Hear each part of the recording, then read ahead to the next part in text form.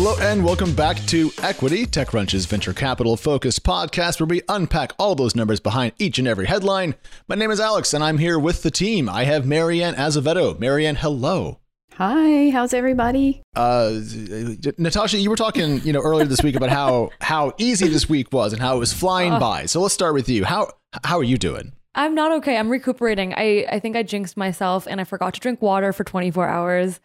And so today is a weird day. Yep. I've been there. But listen, we are going to get through this because there is so much to talk about. And actually, this is one of the funnest shows we've ever put together because of the diversity of topics. Yes. We're going to talk about Facebook because we have to, and its name changed. We have many, many opinions about this. We also have funding rounds from Vertical Oceans, Superplastic, and Modern Age, of which I understand 2. Not 3, so we have a little work to do. We're also going to talk about founders becoming investors, what's going on in the Chinese venture capital world, and then dig a little bit into some mega fintech raises, including a scoop from our own Marianne. So it's going to be a real treat. But first, ladies and gentlemen, King Zuck has decided that he shall rename the kingdom. And it shall no longer be called the Book of Face. It shall be called the something of else. Shall we lay bets about what it's going to be? Or are we just going to wait for October 28th? I aggregated some of my favorite responses on Twitter of people guessing what the next name of Facebook would be. As we kind of just hinted, like Mark has announced that they're going to change Facebook's name to focus on the metaverse. So I'm just going to run through some names and I want you guys to tell me your favorites. Face Off. No. Meta. Meta? No. Just Meta? Just Meta. Augment. Deface. No. Veritas. Well, you can even call it Project Veritas if you want to find a company with a similar amount of brand equity in the United States market. My favorite, though, for sure, was Trunk. I just thought that was the perfect callback. I can't believe my suggestion didn't make it into this mix. What was yours? I said they should call it Verizon Media Group because then everyone would ignore its existence. Oh my God. Pop off. And then that tweet went pseudo viral and I was like, everyone's going to see it now. Okay, now we have to link it in the show docs. So if you missed it like me. All right. Okay. But jokes aside, Facebook is going to be doing a rebrand. We also know they're hiring 10,000 people in Europe over the next 5 years to focus on the metaverse. To me, the announcement that Facebook was going to become a metaverse company felt like one of those like corporate huzzah moments that wasn't going to be anything. And then they keep talking about it, Marianne. So they seem serious, I'd say. Clearly they do seem serious about it. And I think a lot of us didn't take it that seriously until now. But even now, I'm still very skeptical. And I feel like this is a big marketing push to try to make itself look different and to distance itself from a lot of the negative things that Facebook has become associated with over the past couple of years. It's really giving me the same vibe of Google Ventures rebranding to GV. And then every time we write about GV making an investment, we have to add that parenthetical. And obviously, I don't think GV did it with the same sort of pressure that Facebook has. But I just feel like this will be a parenthetical that will always follow it for the rest of time. So I don't get it from a journalism point. Google and Alphabet too, right? Yeah. I mean, how many times have we written Alphabet, the parent company of Google, which also owns Waymo, a self-driving car startup, recently announced that. And it's like the worst sentence in all of English. So what Facebook is going to do is make me abuse more commas and get me in trouble with Henry Picavet. That's what's going to happen. That's the takeaway here. To this day, who calls Google Alphabet? Investors on the call. I think that's the only time it's actually used. But I mean, okay, the Alphabet thing made some sense though, because Google did have a number of other bets that it now calls other bets. It has a Skunkworks team. It was building lots of stuff. So why not have a stable? Okay, fair enough. Facebook's case, is this just a riposte or a response to the fact that its core social applications have reached their peak and have already gone over the top and they need to have a next chapter? Because certainly, Facebook.com is not going to power Facebook corporate entity for the next 20 years. If Facebook at all was wondering if people were questioning how serious they were about the future of them in the metaverse, like this rebrand will be their answer to that, Alex. It'll be like, okay, we're not tiptoeing into the metaverse. We are committing to it so much so that we are changing the loudest thing about us, which is our name. Okay, so we have a couple funding rounds to get through. There's a company called Superplastic that just raised $20 million. And what they're building a number of synthetic characters. They're based on nothing from the real world. They're made up, which is fine. And what they've done is they've put them into different social media platforms, into different games, and kind of created these personas around them, generating a lot of valuable intellectual property or IP. Are these characters described as deranged and violent and aspiring to be a fucked up Disney. I mean, Yeah. Disney's pretty fucked up, but I mean, directionally. So Marianne, so you had a negative reaction to that. I got excited. Oh, I wouldn't say negative so much as confused, you know? The fact that Superplastic has been able to land really lucrative partnerships with this as their branding, to me, like, I don't know, adds a layer of validation in a way. So I'll give listeners kind of an example of one of these fucked up sorts of characters. Gujimon is one of Superplastic's central characters. They intermittently torture their counterpart while wearing Gucci gear. And that is one of their sponsorships, Gucci. Gucci is paying for their clothes to be worn with someone that tortures them. And I don't want to sound like dismissive of the entire universe, but I think like that is the use case that we're seeing brands maybe find marketing or opportunity in. So Gucci is paying Superplastic to adorn one of its characters in Gucci attire while it does bad things. Exactly. And I guess like, okay, like let's take away the negative part of this. Okay. The way that our producer, Chris Gates, put it that helped me get on board a little bit is that Superplastic is a continuation of what we've seen something like Disney do. They create these characters that everyone falls in love with. Maybe Superplastic is just trying to be a more realistic or tongue-in-cheek Disney World. Yeah, no, and I think we've seen people really get into artificial or synthetic characters, not only from the kind of Mickey Mouse era, but all the way through to the modern time. I mean, like people dress up in like League of Legends character costumes and go to events and they go to, esports tournaments. There's precedent. Yeah. Yeah. And so like this sounds silly and there is an NFT component to this, but I was negative about this when I started and I ended up being relatively okay with it by the end. Well, Superplastic already has millions of followers on Instagram, TikTok. It's sold millions in NFTs and has a big Discord community. So it's clearly resonating with a lot of people. I got to get on some more Discords. All right, let's drop the metaverse and NFTs and the digital world entirely. And let's go hardcore physical and talk about how people are going to grow shrimp down the street from your house. There's a company called Vertical Oceans, and they are going to build what are they calling aqua towers inside of cities to grow shrimp. They just raised $3.5 million. And Natasha, the thing that stood out to me was just how big the shrimp market is. Oh my God, totally. So it's a $50 billion a year market globally. Thing that like I think has really struck me about looking into fishing more was like I watched this Netflix documentary called Seaspiracy a few months ago, and it talks about documenting the harm that humans do to marine species through fishing. And shrimp was like this huge portion of that documentary. I just want to throw some like stats out there. That's okay for a second. So the Food and Agriculture Organization of the United Nations estimates that 87% of wild fish and shellfish populations are fully exploited, overexploited, or depleted. Also, just due to shrimp farms, it's estimated that since 1980, a total of 1.5 million hectares of mangroves, which are habitats for lots of fish, have been lost. So shrimps are having a massive impact. Something as futuristic sounding as a building to grow fish vertically sounds futuristic, but it feels like a current need. It's a mystery to me why people eat these little crustaceans, because they look disgusting and they smell bad and they're expensive and they also go bad and will give you a horrible gastro. So like to me, there's not a lot of benefits, but I will say on the point of the environment, I read a book called Cod, which was a history of a particular fish that was overfished around the world and essentially killed off to a large degree. And that really kind of opened my eyes to the impacts of commercial fishing and so forth. So Vertical Oceans trying to help grow what they kind of describe as flavor equivalent shrimp in urban environments. It was pretty exciting. I mean, I would just say don't eat gross things like shrimp, but people apparently will spend $50 billion a year. So maybe this is the way forward, Marianne. It's kind of like vertical farming, but for critters. Yeah, I mean, I thought it was interesting that they can incubate the shrimp without chemicals or antibiotics, and they can do it out of season. So that also, this was interesting to me because they raised money in around $3.5 million round led by Khosla Ventures.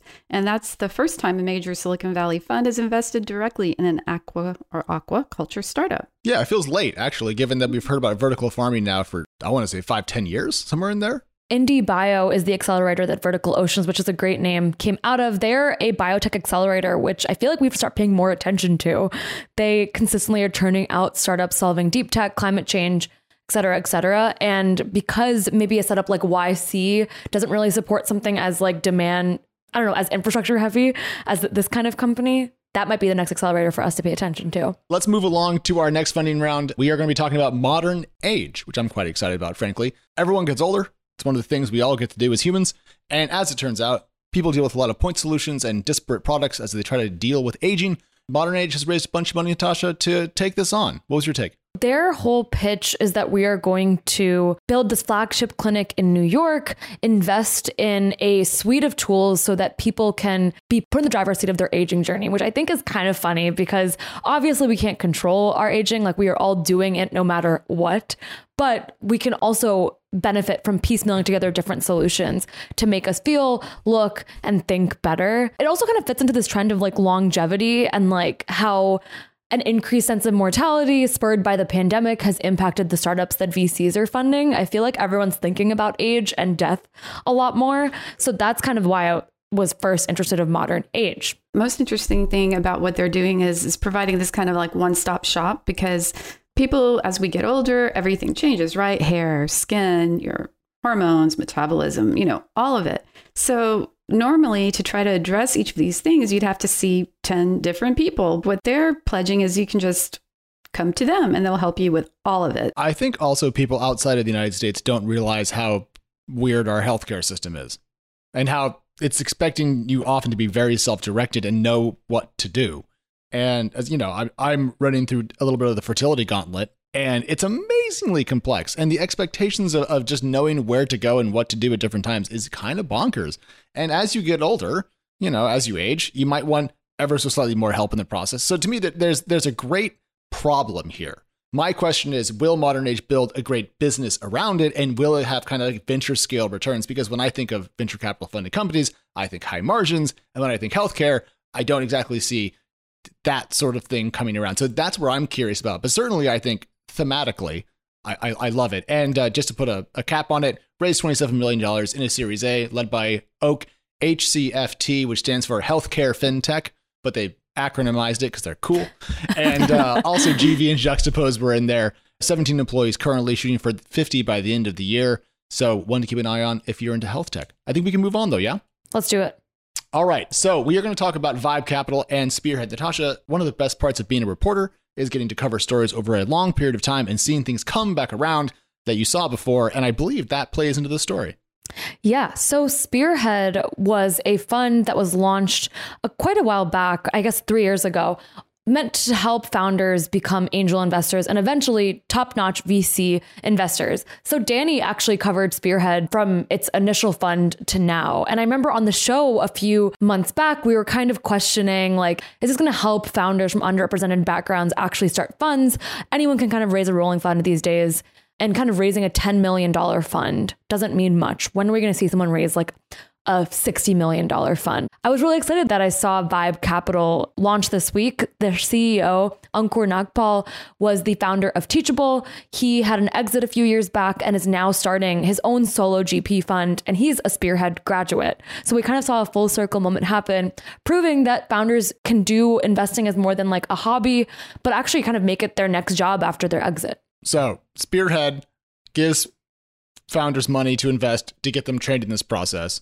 Ankur went through that process back in the day, also founded a company, sold it, and is now raising a much larger fund. So he's kind of a Spearhead success story and also maybe a signpost about what's to come for founders who exit in the next couple of years. Is that fair? I think so. He is proof that like, okay, yeah, there's a lot of solo GPs out there these days. Ankur is making like an explicit promise to make sure half of his investments are international. So we're seeing the solo GP trend move outside the United States. He plans to live in India, Latin America, all over the world as he begins to invest in those companies. So I feel like we're seeing the trend kind of expand past the US too. That really struck me that he was planning to go physically live in these countries for like 3 or 4 weeks at a time. It's old school. When I asked him how he's been winning deals, he was like, I honestly just go meet them in person. And that helps a lot these days. The first kind of 10 investments from Vibe Capital are companies from Portugal, Kenya, Zambia, Canada, Pakistan, India, and Chile. So it's working, but I would love to, hear from both of you, like this idea of founders becoming investors has been controversial in the past. Some people think that founders should just stay founders. Some people think that investors, because they invest, shouldn't be founders. Like, I know we're going to talk about it next week more, but Marianne, what's your kind of first take on that? Yeah, I have some thoughts. It's kind of like, just because you're good at something, does that mean you can teach a class on it? Well, it's a similar thing to me. Like, just because you built a successful startup and you did very well and had this great exit, does that mean that you are going to be a good investor? Not necessarily, right? It can happen, but it's not a given. Also, in a twist, I did a story that published today about a former VC who used to invest at General Catalyst, who's now a founder. So it can go both ways. For sure. And we've often seen, or not often, but we have seen in the past, VCs jump out of the venture capital category and land in a portfolio company that's struggling and then try to help turn them around. I've heard a couple cases of that. I think the controversy comes in when founders are investors while they're founders. I think founders eventually putting together funds or working for a VC firm almost was like the emeritus retirement of well-known tech people back in the day. But now it seems that founders who are building companies are also investing and running Twitter meme accounts and et cetera. And, there's only so many hours in the day. And if I was an investor giving people money and then they were turning around while also building something and raising their own money to go out and invest, I'd be like, bro, get one job. You have a hard one. Like, it isn't like founding a startup and trying to scale it is part-time. Right. I think that's what happened with Superhuman. It was controversial for a while because Rahul, their co-founder, is doing like a micro fund and is scaling that. And people were like, dude, Superhuman hasn't launched a new update that's meaningful in like months, maybe years. So can you focus on that for a second? Yeah. And I mean, quite frankly, if I'm raising money, I want my investor to be like really focused. And like, to your point, Alex, I mean, if you're spread thin, how focused are you going to be? I mean, how hands-on are you going to be? So right. In the era of commodified capital, services, hands-on attention, and showing up are pretty big things. And startup founders are famously time-strapped. So to me, that resonates. But I will say, it's not like anyone cares about our opinions. They're still going to go out there and do this because people will give them money. So like, yeah.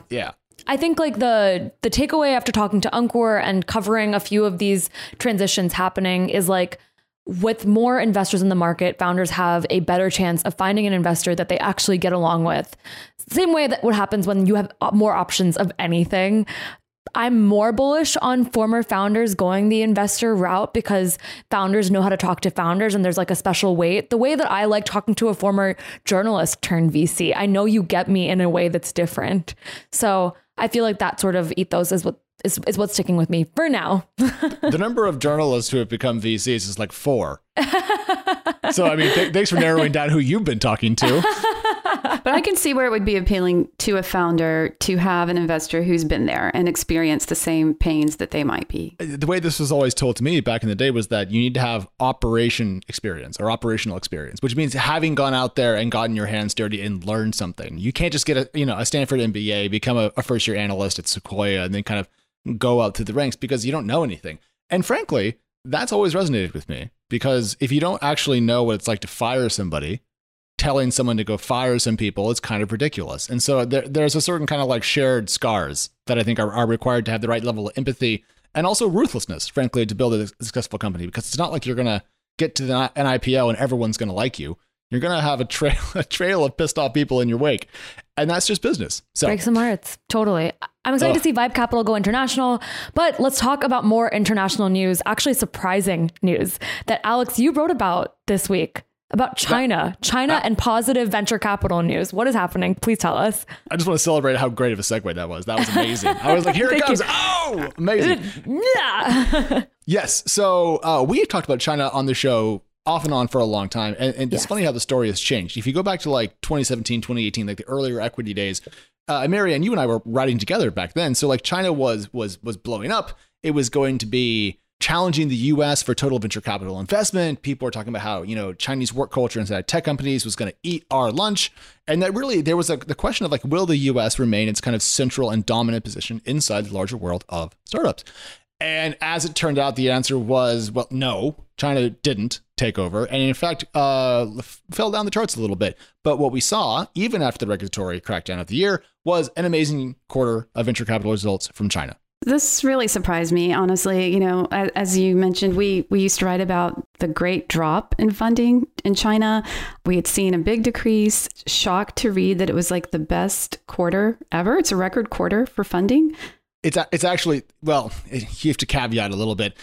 In Q2 of 2018, Ant Group, then I think it was called Ant Financial, raised like a $14 billion Series B. And like it's around so large, you kind of just take it away. Now, in terms of deal count, this is the absolute best quarter Chinese startups have ever had. In terms of dollars raised, it's either the best, or if you include that $14 billion round, the second best. But a superlative quarter after a series of very strong quarters for Chinese startups raising money, despite the fact that the Chinese government kneecapped a number of major tech companies that were also active investors. And so, like, to me, this is just perplexing. And I don't know how to explain it. That's the thing. I just don't get it. The only way that I'm going to try to explain it is that you can be a company based in China and not be focusing on markets within China. And maybe that's what's happening here. Like some of the ed tech companies there are all setting their sights on India now. And so maybe the companies that are raising are very aware of their regulatory landscape and are not betting their entire company on what's kind of local to them. I don't know. A couple of numbers for you from the CB Insights Q3 report that I have been leafing through for some time. Total venture capital volume in China during Q3 2021 was around 26 billion across about 2,400 rounds. So an enormous amount of money, an enormous amount of rounds. But Marianne, like a third of the US venture capital number for Q3. So like, even though it is a superlative moment for China itself, it's still not close to taking the crown. It's kind of like competitive with Europe versus the US. There's been a lot of talk amongst certain quarters of American technologists about government regulation and what's reasonable and what should be done, say, with crypto regulation. And it's always very fine, I think, to have a perspective on where the government should go. Welcome to democracy, participate. But I do think the US government, this is a weird thing to say, gets a bad rap sometimes. Okay. Because think about the business climate that we're talking about when we think about startups, and how many companies, form Delaware C Corps, even if they're based in Toronto or Mexico City or whatever. I mean, the US market for startups is still really good. Mm-hmm. Otherwise, the money would have gone somewhere else, and it hasn't. And so, like, 2 cheers for the American government. It feels weird to say, but all right. I know it's very off-brand for this show, but like, I'll co-sign that for sure. All right. Yeah, same. This has been Equity's patriotic experiment.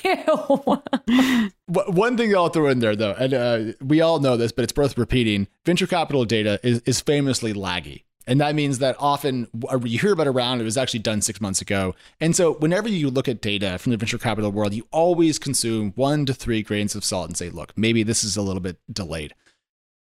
It doesn't look delayed. It looks really strong, but maybe we'll see a weak Q4 in China that does tell us a little bit more about a changing appetite for investment in the country. There are still some major economic questions there, and as well as here, to be clear, but a surprising result. But we can put that aside, and we're going to bring our sights down from the country level all the way to the company level, Marianne. And I think you have some news. Brex just raised $300 million at are you ready for this? I'm ready. Oh, no. $12.3 billion valuation, which insane. Is just crazy. It's insane. 12.3. Okay, so back me up, Marianne. So when did Brex raise last before this, and what was it worth then? Okay, Brex just raised, $425 million in April. It was valued at $7.4 billion at that time. Tiger Global led that round. Green Oaks is set to be leading this round. Okay, so it picked up $5 billion in value in like 5 months? Basically, almost right. $1 billion a month. That's insane. Yeah. Right. I wonder what, and this is a scoop, so please do your victory lap here. Like, that is fantastic. I am so curious, Alex, when you hear that they've almost added $1 billion in value per month, what do you think that they have done enough things to be warranted that? No, or are you surprised? No one does. No one does. Very fair. all these valuations are forward-looking, and I think that's perfectly fine. But I think what Brex may have done is show an acceleration in 1, 2, or 3 key metrics that point to a much more lucrative future. You're always buying the future value of a company. People always joke that, it's the discounted valuations of their future cash flows or whatever. In startup terms, is really kind of like looking ahead at future growth expectations and seeing what your investment will be worth. And of course, the faster a company is growing, the less risk you take on, because the more you pay and the faster it grows, well, then it kind of evens out. So I can totally see Brex having a great, Q2, Q3 and raising some more money. But the scale of valuation appreciation still boggles my mind a little bit. I mean, we used to talk about how there were like 24 unicorns in the world. Well, it just added 5 unicorns worth of value in 2 quarters by itself. I don't know if that either makes sense or it doesn't, and it's not my money, but to me, it's still aggressive, at least. Marianne, you cover fintech doing this every single day. I would love to know kind of your first reactions and just honestly getting to the answer of what is going with this money. Well, First of all, Brex is supposedly on track to double its revenue this year, and that's a lot of what drove this round so soon and attracted all of these investors. One of the things I'm seeing, and especially in fintech, is that these companies are raising large rounds closer and closer together. Valuation is climbing faster than ever. It's kind of mind-blowing. Like I joked on Twitter about it, but it's really not a joke because it's true. It's like I'm getting pitches all the time from companies, and I'm like, didn't I just write about you? Because they're raising so quickly. What does this mean for a customer or user? You know, I'm not really sure. For me, like if a company's valued at $12 billion, I'm going to be expecting a lot out of it. I just want to point out though that, you know, we were talking about this just a little bit ago because of TripActions, and they're moving into kind of the corporate spend space. There's also Airbase is in there and Ramp, and that's just in the kind of US market. There's also international versions of these companies, you know, around the globe. Every time I see these companies raise, now I'm always like, is there an infinite amount of capital available for corporate cards and software? Because it seems to be bottomless. Yeah, I mean, Ramp raised earlier this year. TripActions just raised last week. Coincidentally, Green Oaks also led its round. How it's going to play out, though, will be interesting to watch. I mean, Alex, you made a really good point during our prep session yesterday about like, if Brex is just going to use the money to spend more on hiring, whatever. If it uses it to consolidate other companies acquire other companies, then it gets interesting. And that's kind of like where my mind is at right now about like what could happen next for fintech. Like, are they going to acquire something that's going to add a whole new functionality to their suite of services? To your point, they just did make one acquisition, their first, in August. So I wouldn't be surprised if they are eyeing other ones. I mean, definitely with all the fintechs out there, as we've mentioned in the past, we're going to probably definitely see more consolidation. So I don't know for sure what they're going to be doing yet exactly with this capital, but wouldn't be surprised if acquisitions are a part of it. They did also announce their own API. Okay, so listen, the fintech deal world's crazy and the valuations are nuts, but that wasn't the only round that we heard about recently, Marianne. A Deel, which is DEEL, 2 E's. Yeah. Also raised a bunch of money. What's going on there? Yeah, exactly. Another example, right? Deel raised $425 million in a Series D. They're valued at $5.5 billion. They more than tripled their valuation over the past 6 months. And Deel, for those who don't know, they're a remote hiring startup. This is really significant because they help companies like Coinbase, like Shopify, help onboard new employees in other countries and help pay them because it is a pain in the ass to pay people who live in another country.